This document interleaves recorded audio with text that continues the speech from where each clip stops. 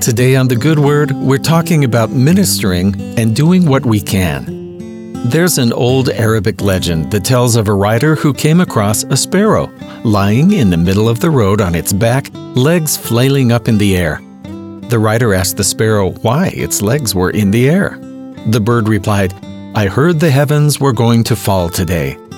"So you thought you'd hold up the whole universe with your little stick legs?" said the rider with a laugh.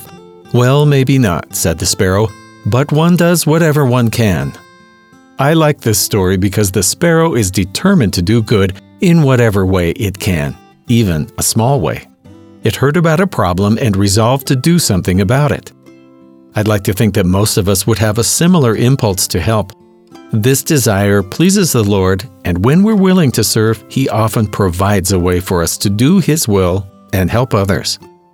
In Acts 26, Paul is recounting his miraculous conversion to the gospel and proof of God's mercy. Paul had told this story before, but this time he emphasizes his new assignment and just what the Lord wanted him to do. "And when we were all fallen to the earth, I heard a voice speaking unto me, and saying in the Hebrew tongue, Saul, Saul, why persecutest thou me? It is hard for thee to kick against the pricks.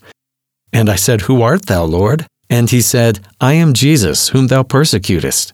But rise, and stand on thy feet, for I have appeared unto thee for this purpose, to make thee a minister, and a witness both of these things which thou hast seen, and of those things in the which I will appear unto thee, delivering thee from the people and from the Gentiles, unto whom I now send thee, to open their eyes, and to turn them from darkness to light, and from the power of Satan unto God, that they may receive forgiveness of sins and inheritance among them which are sanctified by faith that is in me."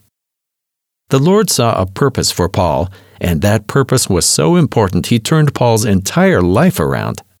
Paul was called to be a minister and a witness, to bring God to those who needed Him. In our small way, don't we have the same calling to watch over and care for one another, ministering and testifying as the Spirit prompts us? The Lord called Paul to be a minister and told him what he needed to do. But He didn't exactly say how. We're in the same position. How should we love one another? How should we serve? How should we care? Sister Jean B. Bingham gives this advice about seeing service for what it really is.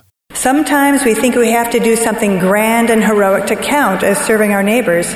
Yet simple acts of service can have profound effects on others as well as on ourselves. What did the Savior do? Through His supernal gifts of the atonement and resurrection, none other has had so profound an influence on all who have lived and who will yet live upon the earth. But He also smiled at, talked with, walked with, listened to, made time for, encouraged, taught, fed, and forgave.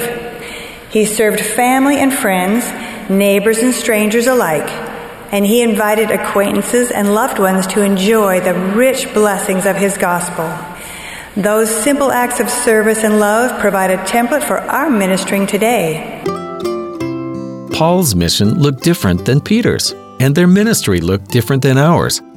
I've never had to be shipwrecked or testify before kings, at least so far, but I know there are other things I can do to love my neighbor. What we do and how we do it doesn't have to look a certain way or match anyone else's model to count as service. God provides a way for us to watch over each other, to care for each other, for the perfecting of the saints. All of us are called to be ministers. That work is critical and vital, and so all of us are entitled to God's help as we minister. All we're asked is to do what we can. And that's the good word.